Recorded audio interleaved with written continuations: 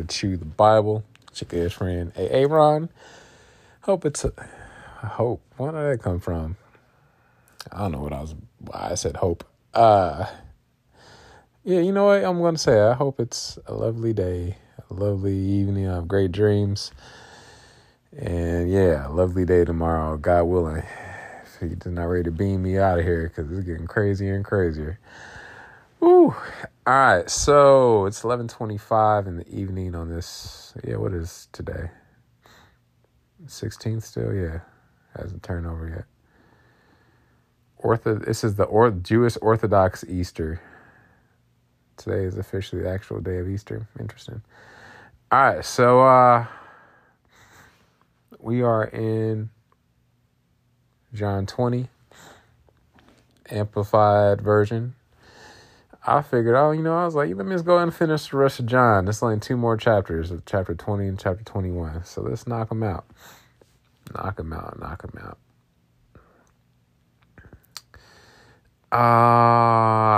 Before we do that, though, I encourage all of you to take the John chapter 4 challenge. Now, some of y'all are like, what is the John chapter 4 challenge? And I'll bring it up randomly. It's one of my favorite go-to chapters, stories in the Bible. The woman at the well, I use this as an evangelist tool all the time in my car. Not enough, though. Sometimes I'm like, man, why not tell her John 4? Why not tell him John 4? John 4. I think of it later. But anyway, yes. All right, so, because I had a divorced mother with 5 boys the other day. And yeah, she's going through a divorce. And it's like, man, why not tell her about John 4? Anyway, we had a good talk. All right, so, but your personal story is your greatest testimony.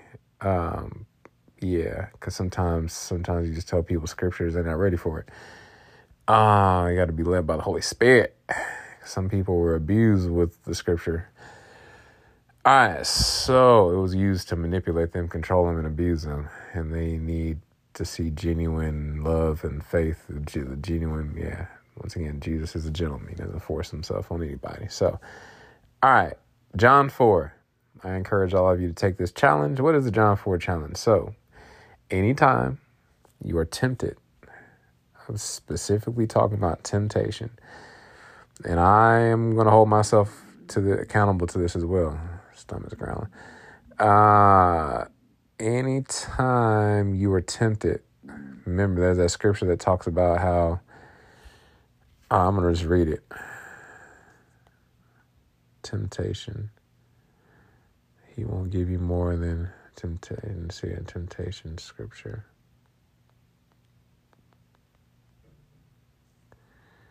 No, 1 Corinthians 10:13. No temptation has overtaken you that is not common to man. Once again, Jesus gets us. Every man has been tempted in some type of way. Even Jesus, he was tempted in every way, even ways we can't even fully comprehend, because he was fully God and fully man. Last time I checked, none of y'all fit that criteria. So we don't even know what that's like. All right, God is, you might think that would actually make him being Jesus easier, but it probably made it harder, because there was probably so many times when he wanted to exert or utilize his God powers. Yeah. Anyway, God is faithful, and he will not let you be tempted beyond your ability. But with the temptation, he will also provide the way of escape, that you may be able to endure it. Yes, there's a grace. Once you know, as a Christian, as a believer, you accepted Jesus in your heart, there's a grace there for when you do give into your temptations. But once again, that doesn't give us a license to just be, oh yeah, God will forgive me. He knows my heart. Let me just keep doing this, because I've had some revelations on this. It's like whatever sins and vices that you don't deal with now and overcome, they can pass down into your children or the next generation, or even bigger than that, because sometimes that can be used as a fear tactic. But perfect love casteth out all fear. So that, I need some water. Hold on a second.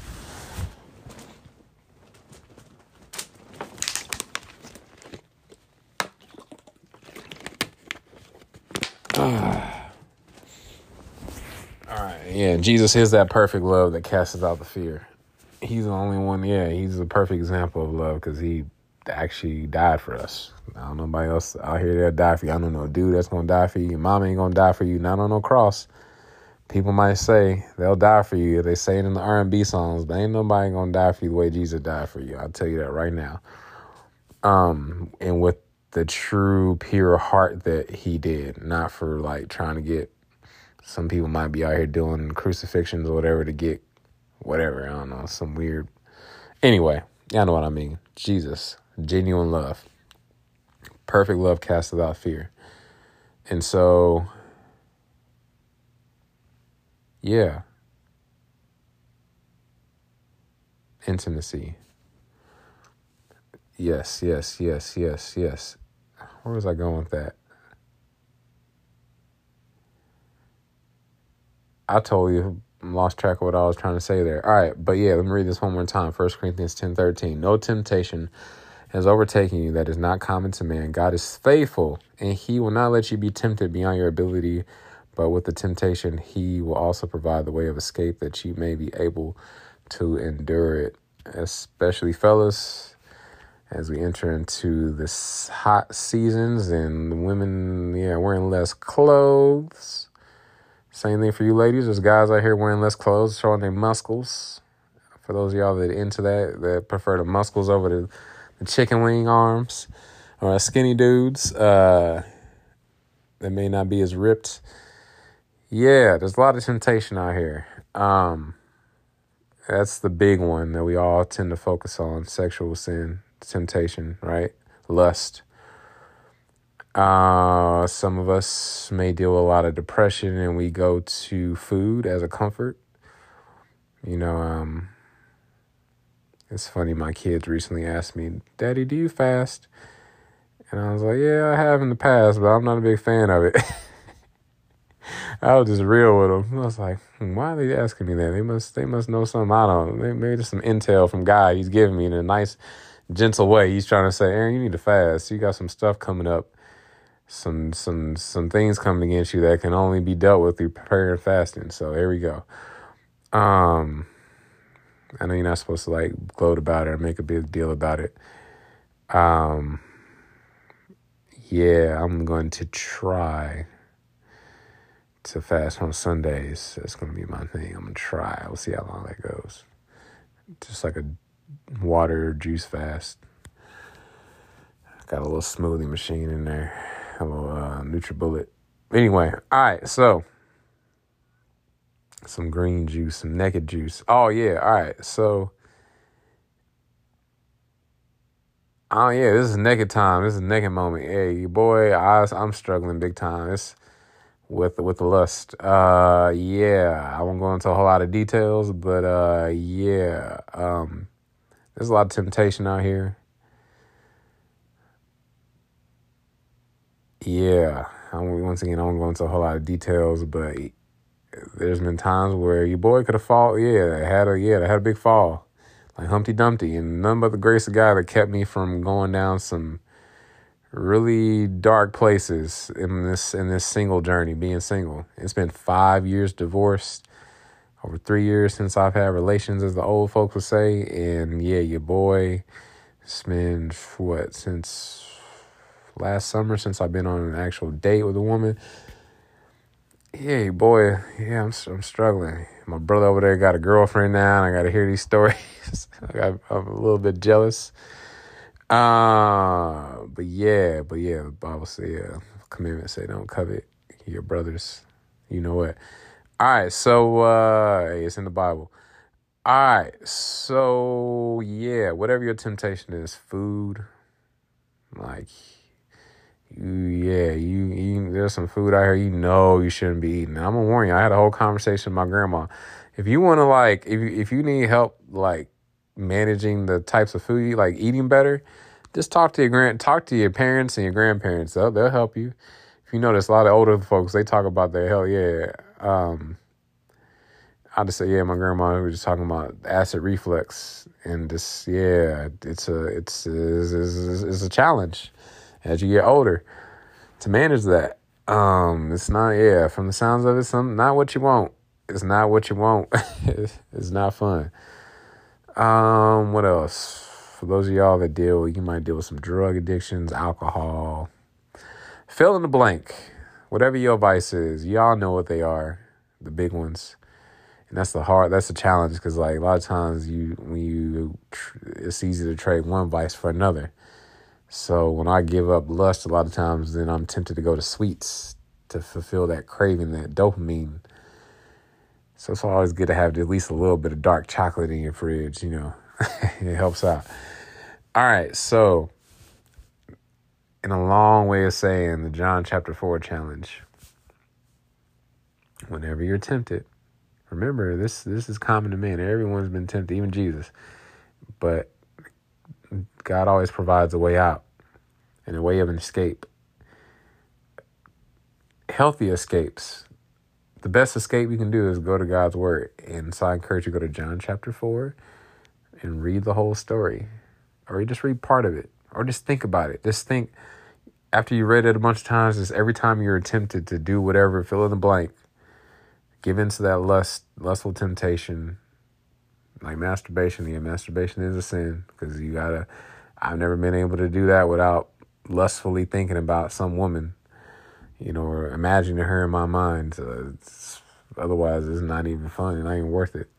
It's not even worth doing it, at least in my mind. I've heard people say they can do it without that. But at the end of the day, read the etymology on the word masturbation, and the root of it.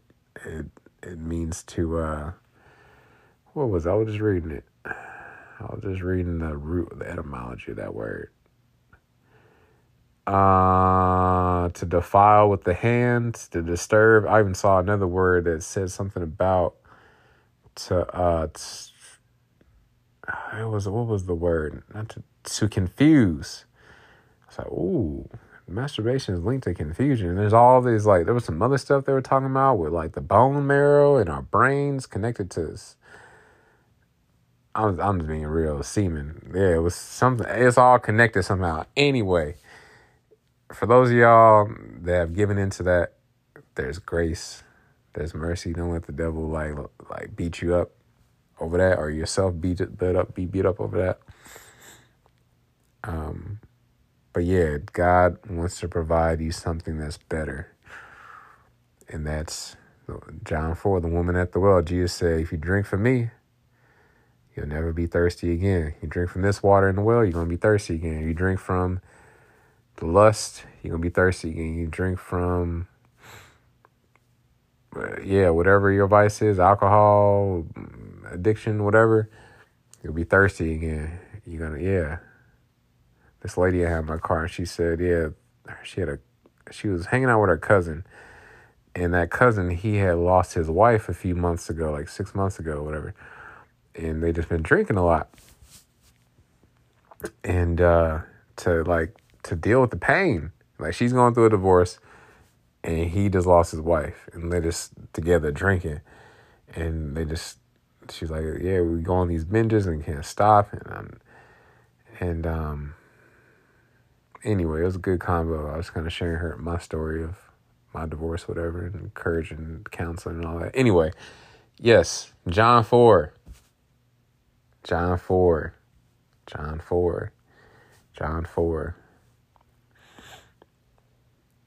Drink from the well that never runs dry. Jesus. All right, I think, I did not mean to go 14 minutes on John 4. All right, we are in John chapter 20. The empty tomb. Now on the first day of the week, reading out of the Amplified version. Now on the first day of the week, Mary Magdalene came to the tomb early, while it was still dark, and saw the stone already removed from the groove across the entrance of the tomb. Remember, going back, we've said that a lot. God reveals a lot of things early in the morning. So it's good to get up early. When the Lord wakes you up in the middle of the night, in the middle of your sleep, it's good to just go ahead and get on up. Get up now. Get on up. Not like a sex machine like James Brown, but get on up and spend some time in prayer, even if it's for 5 minutes. Read a scripture or, play a worship song and just be like, all right. I just had a thought. It's probably not the greatest thought. But you know what? This is Transparency Sunday, whatever. Well, no, I need to come up with a word. This is just naked time again. For y'all married folks, you know what I'm talking about. Y'all already know what I'm about to say. Back to that word intimacy. And I hope this doesn't weird some of y'all out. But, and there are sometimes instances where this isn't necessarily you could be disturbed. There could be evil spirits you're dealing with whatever that waking you up. But in the most part, I don't like to get, like my brother says, he don't like to give the devil credit for nothing. At the end of the day, even if you were awoken by an evil spirit or something like that, Jesus is more powerful than that evil spirit. Greater is he that is in me than he is in the world, right? Whatever that bad dream that might have woken you up, right? That night terror. So, that's why it's good to read like Psalm 23 or Psalm 91 before bed, or just meditate on that. He that dwell in the secret place of the Most High shall abide under the shadow of the Almighty. And I will say of the Lord, He is my refuge and my fortress, my God in whom I trust. Yeah, I know I was out of key. Oh well, make fun of me, laugh. But I love that song. So, I had some random older man at the gas station. He quoted that scripture at me. I asked him if he knew Jesus. He started quoting that scripture at me. I was like, whoa, you made my day, sir. I needed that more. Yeah. All right. So, I was going to tell you. What was I telling y'all? Oh, yes. Middle of the night. In the middle of the night. Yes. Y'all married folks know what I'm about to say. Y'all know how y'all might roll over in the middle of the night and all of a sudden you spooning your wife. Hopefully not your girlfriend, but your wife. Hopefully not your fiance. Fiance is a date. Y'all have a wedding date, and y'all don't sleep together or live in the same home, hopefully. Yeah, your wife, your actual wife, where y'all having sex together, y'all might as well, y'all technically not as a guy, y'all already married. But that's a whole nother conversation. All right, so, yes, you roll over with your wife. And that's no shade. There's no judgment. Once again, every time I'm pointing something out, I got like big old planks in my own eyes. So there's nothing to shame anybody, condemn anybody. But I'm just trying to help y'all out or encourage y'all. Like, married sex is the best sex. There's a blessing that comes from it. God will honor it. And even the pastor today at church, he was just saying, like, he tells his kids all the time, when y'all go out, and out the side of this home, y'all represent that last name. And even bigger than that, somebody hear him say is, like, we represent Jesus. And not that we can give Jesus a bad name. We can be Christians that are not, our lights may be kind of dim, and then people try to use that as, see, that's why I don't go to church. All you Christians are hypocrites. Like, no, not all Christians are hypocrites. There's a lot of us that are actually trying out here. We do hypocritical things, but that's part of being a Christian. We're broken. We need a savior. Yeah, we need salvation. We need sanctification. That's the whole reason we go to a hospital. The church is a hospital. Anyway, man. All right, so even though a lot of us are afraid to go to the hospital or go to doctors, that's a whole other conversation. All right, so yes, middle of the night, you roll over. And before you know it, you and your wife are enjoying each other, right? I personally feel that Jesus, Holy Spirit, he desires that too. Especially if you haven't been giving him time during the day or throughout your day, through worship, through singing songs, through prayer. He gonna wake you up. Some of y'all like, man, I can't sleep. I got insomnia. You got to take this and that pill to go to sleep. It's like, the reason you can't sleep is because you're craving intimacy with your creator. Anyway, all right. So, back to the empty tomb. Verse 1. Now, on the first day of the week, we consider that Sunday, right? First day of the week would be Sunday. Mary Magdalene came to the tomb. I like Magdalene better than Magdalene. Mary Magdalene came to the tomb early while it was still dark and saw the stone already removed from the groove across the entrance of the tomb.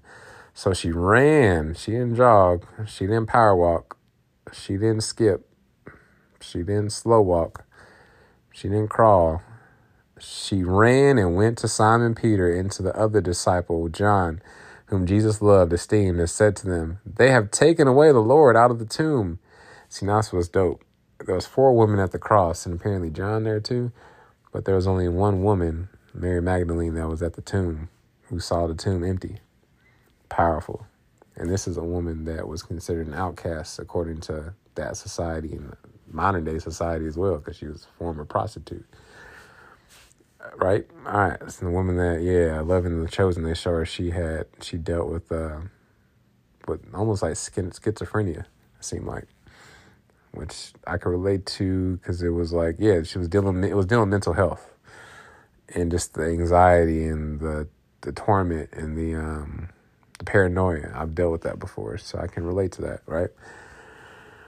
All right, so she ran and went to Simon. So it's just powerful that Jesus would use this woman to be there, to be the first woman that would see his empty tomb. Just powerful, powerful, powerful.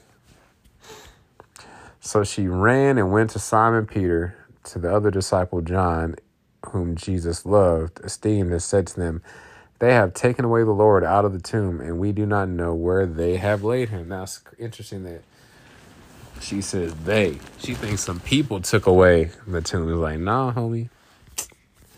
The God took him up. He got beamed up, Scotty. All right, he was resurrected. So Peter, like Lazarus, which is another powerful story. So Peter and the other disciple left. We do not know where they have laid him. So Peter and the other disciple left, and they were going to the tomb. And the 2 were running together, but the other disciple outran Peter and arrived at the tomb first. So John had a top 40 speed. Yeah, he could have. I wonder what his 40 speed would have been at the NFL combine this year. He outran Peter. I like to see that foot race. That's going to be another cool little conversation to have with Peter and John. Like, hey, y'all, let's see them race in heaven. Like, let's see who's faster now. Y'all glorified bodies. Everything will be a tie. All right. Disciple outran Peter and arrived at the tomb first. Verse 5. Stooping down and looking in, he saw the linen. I'd just like to see like the look on his face. Like, I don't know about this. Let me see. This is kind of creepy. He saw the linen wrappings neatly lying there, but he did not go in. He's like, I'm good. And then Simon Peter came up following him and went into of course, leave it to Peter to actually go into the tomb. John was like, nah, I'm staying right here. Peter, that's another Christian joke. John was a brother, it's like John had to be a black man because no brothers like being all adventurous like, well, most of us. Like, I'm gonna stay right here. And then Peter like, let me check that out. Let me go investigate. Like the crocodile hunter. Oh, white, I don't know what it is. Y'all white folks, man, y'all adventure. Y'all some adventurous hunting. Yeah. Skydiving, all that kind of stuff. Bungee jumping, climbing, rock climbing, Us brothers be like, you know what? We got enough reasons to die. Why would I give another reason to check up out of here? Between high blood pressure, police, hypertension, fear of all the other ways that black men die early. Man, racism. All right. Relationships with our ladies. Ooh. It's no coincidence that us brothers go faster than you ladies. Y'all be going on to y'all. My grandma still going on. 85. My grandpa. Anyway, he would have been, what did I say, 93? I forgot. Yeah, he passed away about 2014. 9 years ago. Is that right? Yeah. Anyway, where was I? Yes. Then Simon Peter came up following him and went into the tomb. Mr. Adventurous Peter, walking on water, Peter. Peter was probably so confused. Oh man, I really wish I could have seen like the thoughts of Peter, like see like the inner workings of Peter's brain, like his thought process, like because he denied Jesus 3 times. And then, that he was nowhere to be found when Jesus hung on the cross. And then, here he went to the tomb. He goes into the tomb like, hold on a second. He wasn't lying. He really was. Yeah. That's another reason why you got to know Jesus had to be a brother, because nobody believed him. Oh, man, I got so many jokes. Oh, I got so much Christian comedy in my bag. I just do it. Because this is like, for real, getting well. Something about we trust, I don't know what, racism has ingrained in us. That you tend to trust a white person more than a black person. Is sad. A lot of folks don't understand that.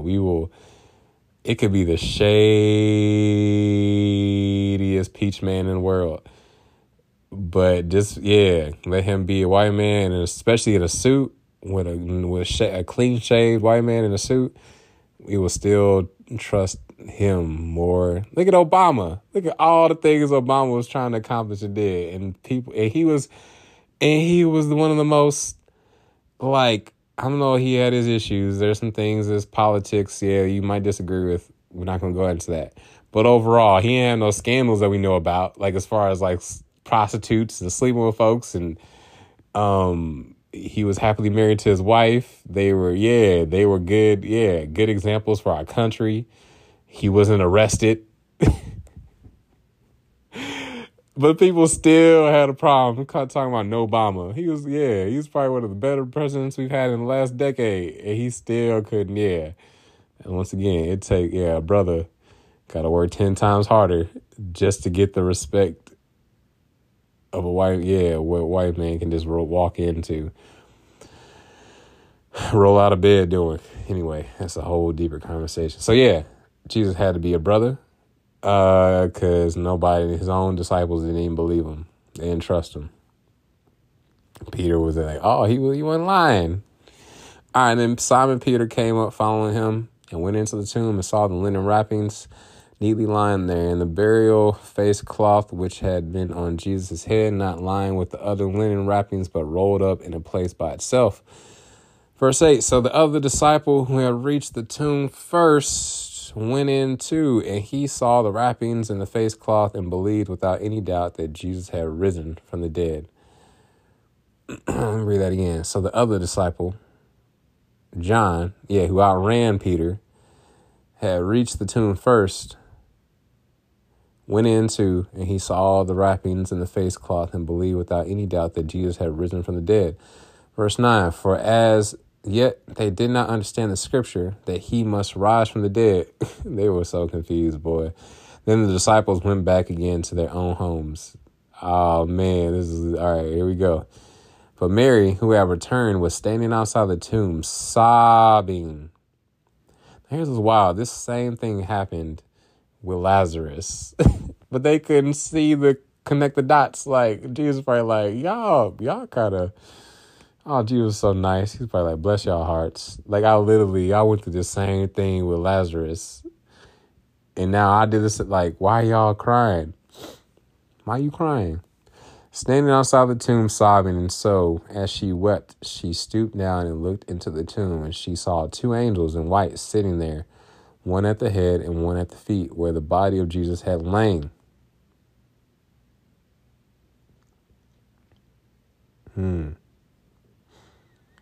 Verse 13, I wonder what them angels look like.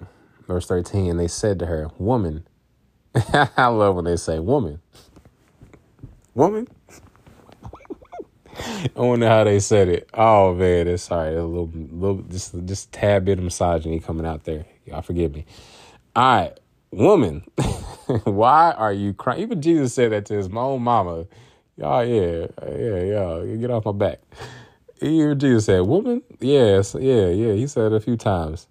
Woman, why are you crying? She told them, because they have taken away my Lord, and I do not know where they have laid him. After saying this, she turned around and saw Jesus standing there, but she did not know that it was Jesus. Man, that had to be powerful. I would have just broke down. Like I did, when my pops passed and I went to the hospital.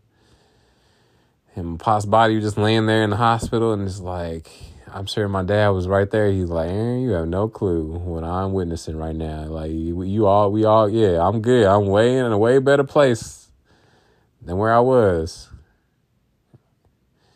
Yeah, it's coming up on May 20th, the day, the anniversary of my pops passing away. It's already been a year, almost a year. Isn't it crazy how time flies? But yeah, my dad ain't got to go to that Ford job no more. He ain't got to deal with none of that stuff.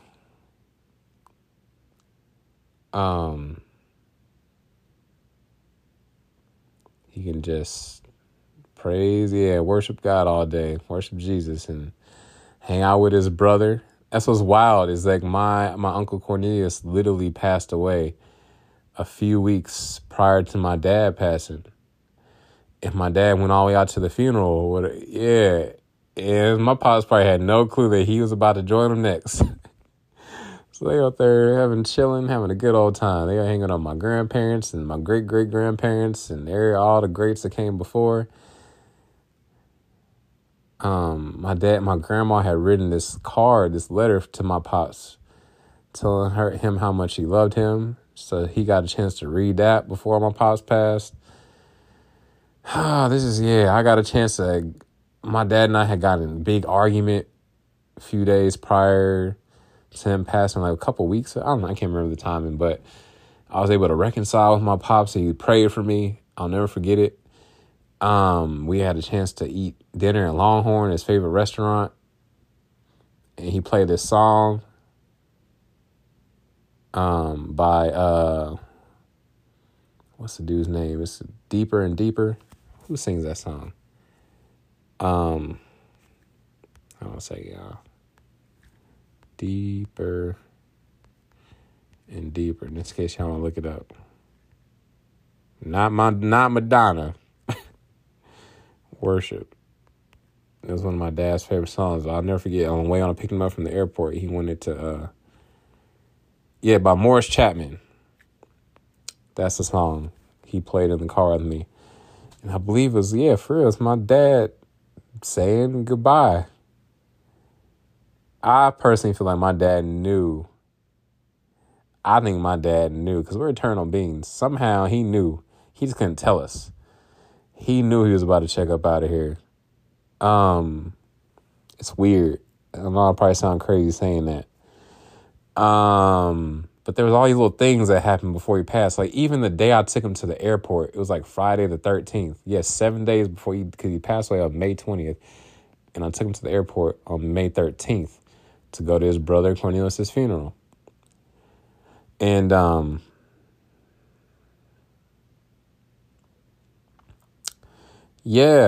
there was a rainbow. It was a storm, but there was a rainbow outside. I'll never forget it. And the day I picked him up from the airport, it was nice and sunny. Anyway, yes. If y'all lose a loved one, especially, hopefully they had a relationship with Jesus Christ. I personally like to think that everybody gets one more shot before they pass to give their life to Jesus Christ. But anyway, especially if you know they're a believer and had a relationship with Jesus Christ, you shouldn't cry. It should be a celebration. I mean, I get it. Grieving, it comes in waves.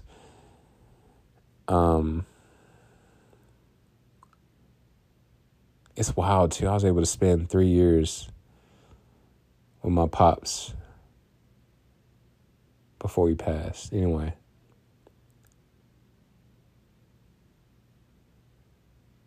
Jesus said to her, "Woman, why are you crying? For whom are you looking?" Supposing that he was the gardener. She thought Jesus was the gardener. I crack up every time. That's another reason why you know he was a brother. Or Oh, man, that sounds... All right, y'all going to forgive me for this joke, but y'all know good and well, God is funny, man. I just connected the dot. Oh, man. All right, here we go. It's a stereotype. It's a stereotype that our Hispanic, our Mexican brothers and sisters, who I have no beef against, I love y'all. I'm telling y'all right now, this is not to put y'all down in any type of way. There's a stereotype that all Hispanics are, garden, they work on, they tend to work in lawns and roofing, like especially lawn care. Wow. Let's connect this dot. This is one of those kind of jokes I talked to my brother about, because I might get some people like, how could you say such a thing? Like, I'm being real with y'all. I'll try to be transparent. This is not to like make fun of Mexicans or Hispanics, but like I just connected the dot. Like, for real, I was just joking earlier that every Jesus I ever met was brown or usually Mexican or Hispanic brother. They weren't white. And most of the Hispanics here in the United States do lawn care. Not all of y'all. Don't get me wrong. There's a lot of Hispanics I met. They are bankers. They do IT. They do all kinds of stuff other than just the stereotypical lawn care. It's just a stereotype, right? Even this other day, there was some dude cutting the grass. He worked for the people that cut the grass here at the place I live, the building I live at. And he looked Hispanic. And that could have been an angel. That could have been, I don't know. Anyway, so in fact, there are some Hispanic folks named Angel or Angel. Anyway, wow. So Jesus could have really been Jesus. Because she thought he was a gardener. Oh man, she thought he was the gardener. I don't know. It's just a modern day joke you can make there. All right, be careful. I don't want to offend anybody. All right. Supposing that he was the gardener, she replied, "Sir, if you are the one who has carried him away from here, tell me where you have put him, and I will take him away." Jesus said to her, "Mary." She turned and said to him in Hebrew, Rabboni. That's how you say it, which means teacher. Jesus said to her, "Do not hold me, for I have not yet ascended to the Father." I wonder why you would say that. Do not hold me, or do not hug me, for I have not yet ascended to the Father, but go to my brothers and tell them I am ascending to my Father and your Father, and to my God and your God. Wow, my God is your God, your Father is my Father. That's a lot of humility there. Like, Jesus clearly would be like the favorite child in this whole relationship. But he says, my God is your God and my Father is your Father. Same thing for us. If Jesus were to be standing right here or sitting right next to you, say, my God is your God, my Father is your Father. That's why you can't just believe everybody who says God or who says, thanks all glory to God or whatever, points to the sky, because it's like not all of us are talking about the same God. Now, if you have a relationship with Jesus Christ, because it's easy. We live in a world where everybody says, praise God, or I believe in God, or I have a relationship with God. It's like, but do you have a relationship with Jesus? Because Jesus is the only way to be adopted into his family and have a relationship. They call God your Father. That's why the very Pharisees, didn't have a relationship with God. They didn't even recognize Jesus. They didn't even recognize that was God in the flesh standing right in front of them. Anyway, verse 18. Mary Magdalene came, reporting to the disciples that she had seen the Lord and that he had said these things to her. This is so powerful. Jesus among his disciples. Verse 19.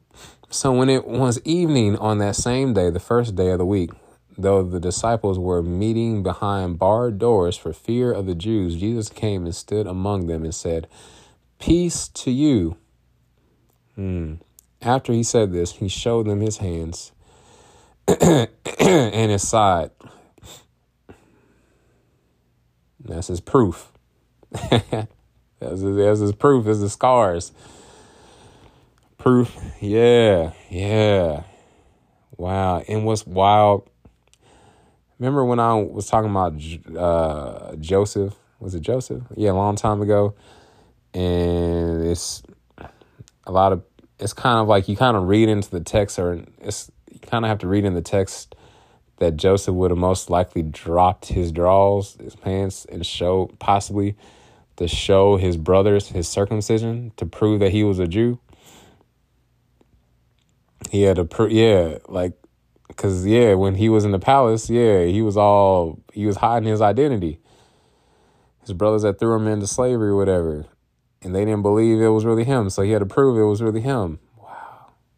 It's a foreshadow of Jesus. Here, he shows his hands and his side, the scars, the nails prints in his hands, and the piercing of the scar on his side. And that makes sense because the old girl said, don't hold me yet because I haven't ascended to the Father. Was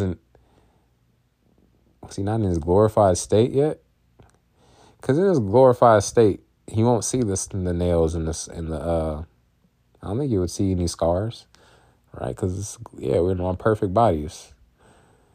Anyway, I don't know. That's some deep stuff. That's next level. Theology. All right. After he said this, he showed them his hands and his side. When the disciples, that's Bible calculus. When the disciples saw the Lord, they were filled with great joy. Verse 21. And then Jesus said to them again, peace to you. As the Father has sent me, I also send you as my representatives, ambassadors. Yes. That's what I was just talking about earlier when I was saying, man, I'm getting tingles. This is I'm just reading this and talking about this and thinking about it all, getting that tingly feeling I get.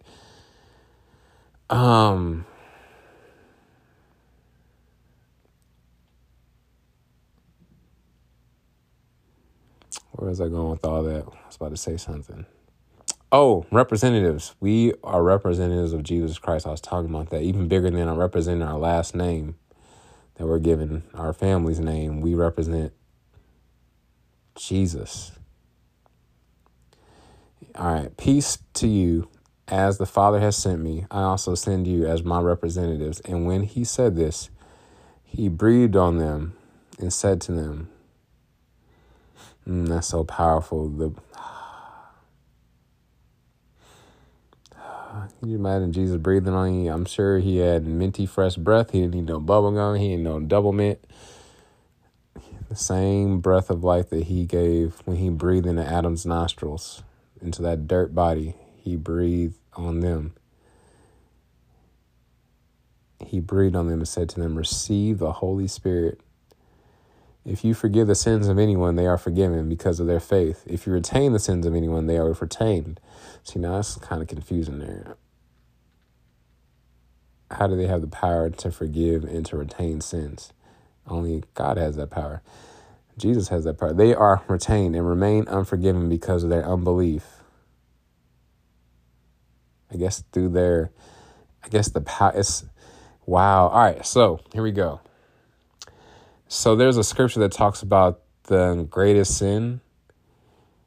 The greatest sin is to blaspheme the Holy Spirit or to deny the Holy Spirit when he is presenting himself to you.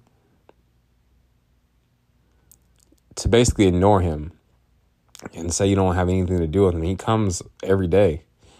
Life is kind of like Groundhog Day. Every day you have an opportunity to receive the Holy Spirit. And there's that one scripture talking about he's blinded their eyes. So they'll forever be searching, but never, I don't see, now y'all gonna make me get into my scripture bag real quick. Let's see how much time we got. Okay, we can go to that real quick. He has blinded. It's John chapter 12, verse 40. You already read it.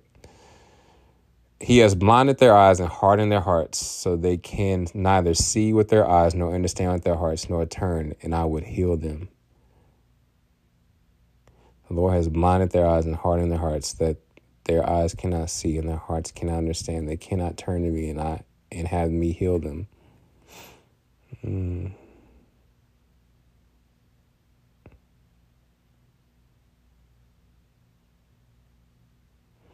Or a New American Standard Version says, he has blinded their eyes and he has hardened their hearts. They will not see with their eyes and understand with their heart and be converted. And so I will not heal them. So, yeah, that's what the whole sermon today was about. He's talking about, being able to, it's like, are you asleep? Are you awake? And you can only be awake to know what God is doing on the earth through the Holy Spirit and being sensitive to the Holy Spirit. Receive the Holy Spirit. If you forgive the sins of anyone, they are forgiven. So it's like they had the Holy Spirit on the inside of them. And so it was them, but not them. So they couldn't take any credit. So they had the power to forgive sins or not forgive. And the only reason why the sins remained unforgiven is because of unbelief.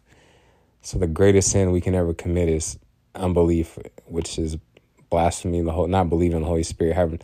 And it's deeper than just believing he exists, but like believing in him.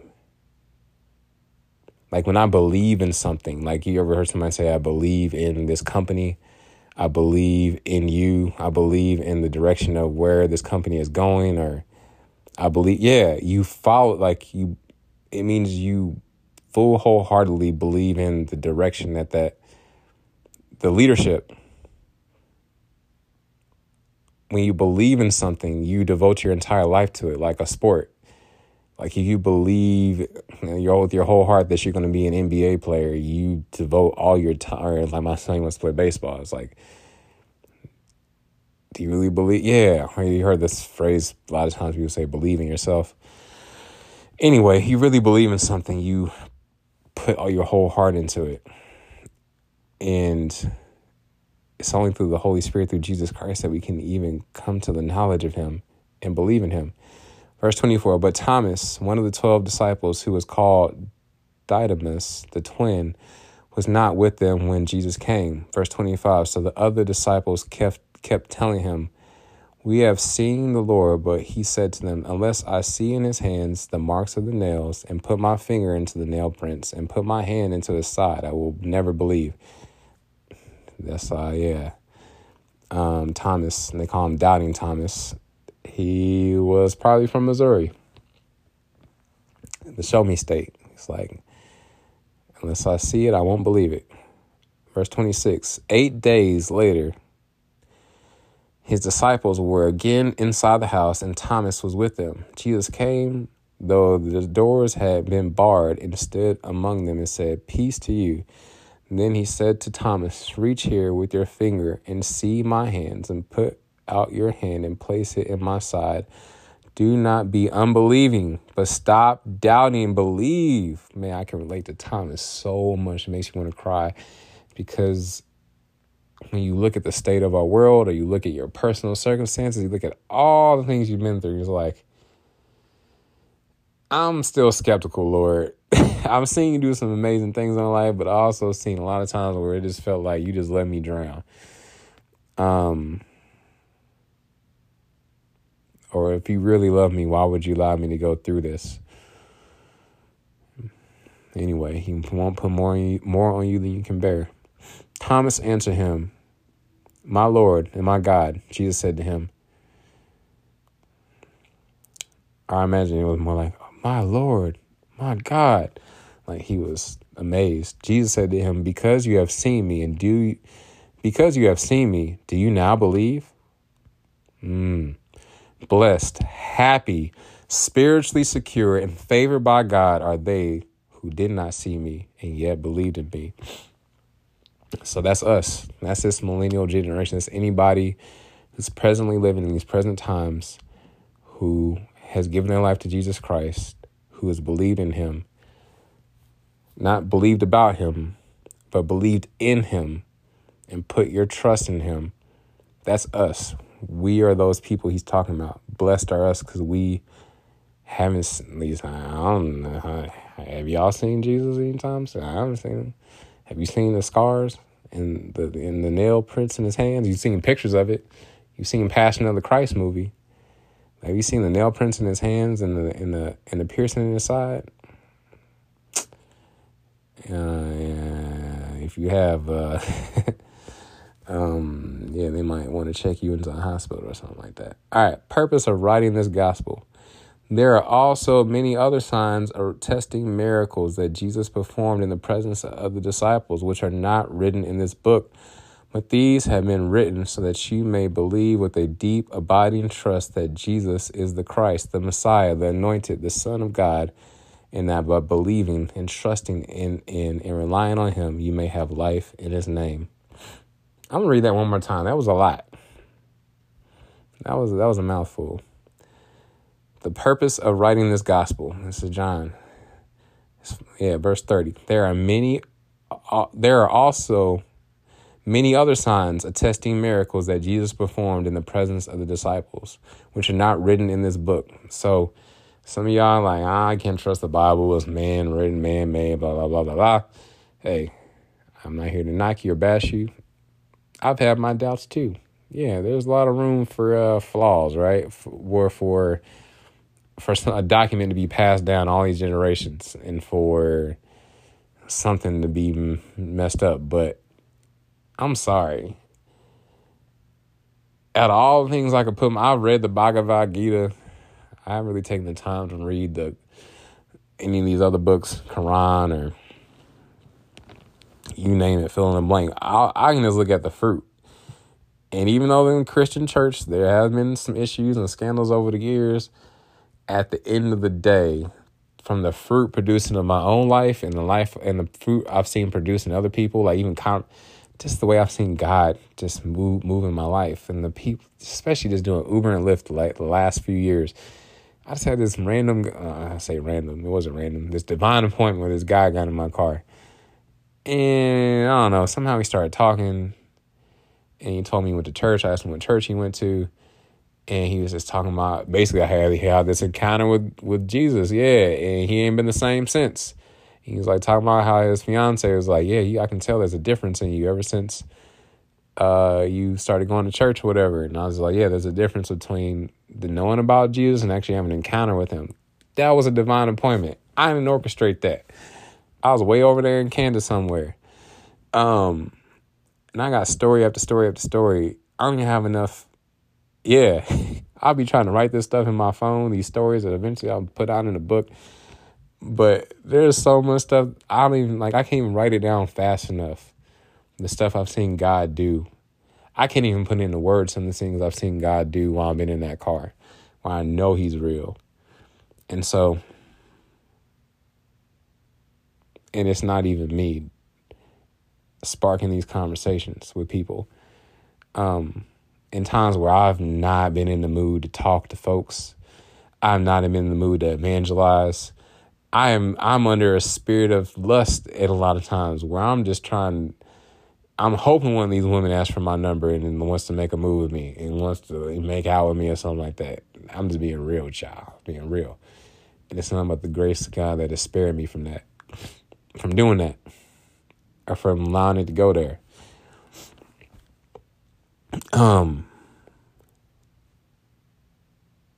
Yeah. I've even had some strippers in my car before and been able to sow a seed in their life. I got this, I kind of simplified it, but it's a cool little evangelism tool. I encourage y'all, those of y'all love to do evangelizing. Ooh, I'm almost running out of time. I got 5.5 minutes. All right, let's close it up. So go to the little, I think the spices area, like the baked area, like bakery area, or like the spices, where the spices are. I think it's in the spices area. And you can buy mustard seeds. And then I can't even remember the scripture off the top of my head. You would think I have it memorized as much as I've written it. But that scripture in Matthew, whatever, it talks about having faith. If you have faith as small as a mustard seed, you'll be able to say to this or that mountain, move, and it will move. That one. So I got kind of lazy. I'm not gonna lie, just so I can crank out more of these before I leave the house. I've been giving those out instead of like Romans Road of Salvation flyers lately. I've been giving more of like the I take these little index cards. I'm gonna get some colored ones. I'm gonna have my kids help me too. We're gonna make something together. And so I have these little index cards, little flashcards. And on one side, I write Jesus loves you and put a little smiley face. And the other side, I write that little scripture. I just write the scripture. I don't write the whole scripture out anymore. Just write the scripture so they can look it up on their own. It'll help them too. It's kind of like a treasure hunt. It forces them to go look it up in the Bible. Some of them probably haven't read the Bible in years or never read it. They'll actually crack one open on their phone or in a book. They might keep reading after that too. They might be like, let me read what else it says in here. So anyway, I just put that scripture and I take a little mustard seed and I tape it to the index card. And there was a young lady who, for now, she strips, she dances. I picked her up at Tango's. And I encourage y'all to go there unless you trying to go evangelize. You ladies that got the will, ladies, go in teams. Maybe y'all go evangelize. All these bazookas. When I was a kid growing up, I didn't even think strip clubs were illegal, or gentlemen's clubs were illegal in Missouri. Because growing up, they were all in East St. Louis. You had to cross the river to go to them. They didn't have them over in St. Louis side, so it threw me off. I came to Kansas City. Right in the heart of downtown, they had bazookas and Temptations, and further out in Kansas, don't ask me why I know. The reason why I know these places is because I pick people up from here. I've seen it. Being an Uber and Lyft driver. Don't be judging me. I'll be real. The only strip club I ever been to was with my brother. We went to Magic City. I have no desire to ever go back. Just being honest. I got child support, so that's where my money goes. And most of it. So some of y'all listening, maybe y'all will be the ones to go save. Or maybe that girl I gave that scripture to, who was in my car, a young lady. Maybe she'll be the one to evangelize them. In fact, the last young lady I dated, she was a former stripper. Exotic dancer. So she had a whole testimony how she gave her life to Christ through her son of all people. Her son went to school with the pastor's son, and they were best friends, and that's how she ended up going to church and got saved. So nobody's unredeemable. I want to say that. So anyway, there were so many miracles, too many to count, too many to write down. And Heavenly Father, thank you for this word. Thank you for your goodness and kindness. Thank you, Lord. Thank you, Lord, for the many people that are going to be saved and restored. The revival that's happening in this all around the world as I speak. Even though it's darkness, seems like it's getting darker and darker. Your grace and your mercy and your love and your power, your kingdom reigns and it's shining brighter and brighter. Help us, Lord, to let our light shine before men so they may see our good works and glorify our Father who's in heaven. Yes, help us to be a city on a hill. In Jesus' mighty precious name I pray. Amen. John 4, y'all. John 4. Go read it. Might just make you weep. Romans 3:23 says, "For all have sinned or missed the mark or veered off the path and fallen short of the glory of God," or God's perfect standard. Romans 6:23 says, "For the wages of the cost of that sin is death, or eternal separation from God. But the free gift of God is eternal life through Jesus Christ, our Lord." Romans 5:8 says, "But God demonstrated his love toward us," or showed his love toward us, "in that while we were still yet sinners, Jesus Christ died for us." Romans 10, verse 9 through 10 says that if we will confess with our mouth that Jesus is Lord and believe in our heart that God has raised him from the dead, we will, not might be, not maybe, we will be saved. For with our hearts we believe we are now in right standing with God, and with our mouths we confess that we are now saved. Lastly, Romans 10, verse 13 says that whosoever, anybody, everybody, who calls upon the name of the Lord, they will be saved. So if you never asked Jesus into your heart, or you've walked away from him and you would like to rededicate your life to him, you can just simply say, Dear God, I know I'm a sinner. I know my sin deserves to be punished. I believe Jesus Christ is the Son of God who died for me and rose from the grave. I want to turn from my sin and trust Jesus Christ alone as my Savior. Thank you for the forgiveness and everlasting life I can now have through faith in Jesus. In Jesus' mighty precious name I pray. Amen.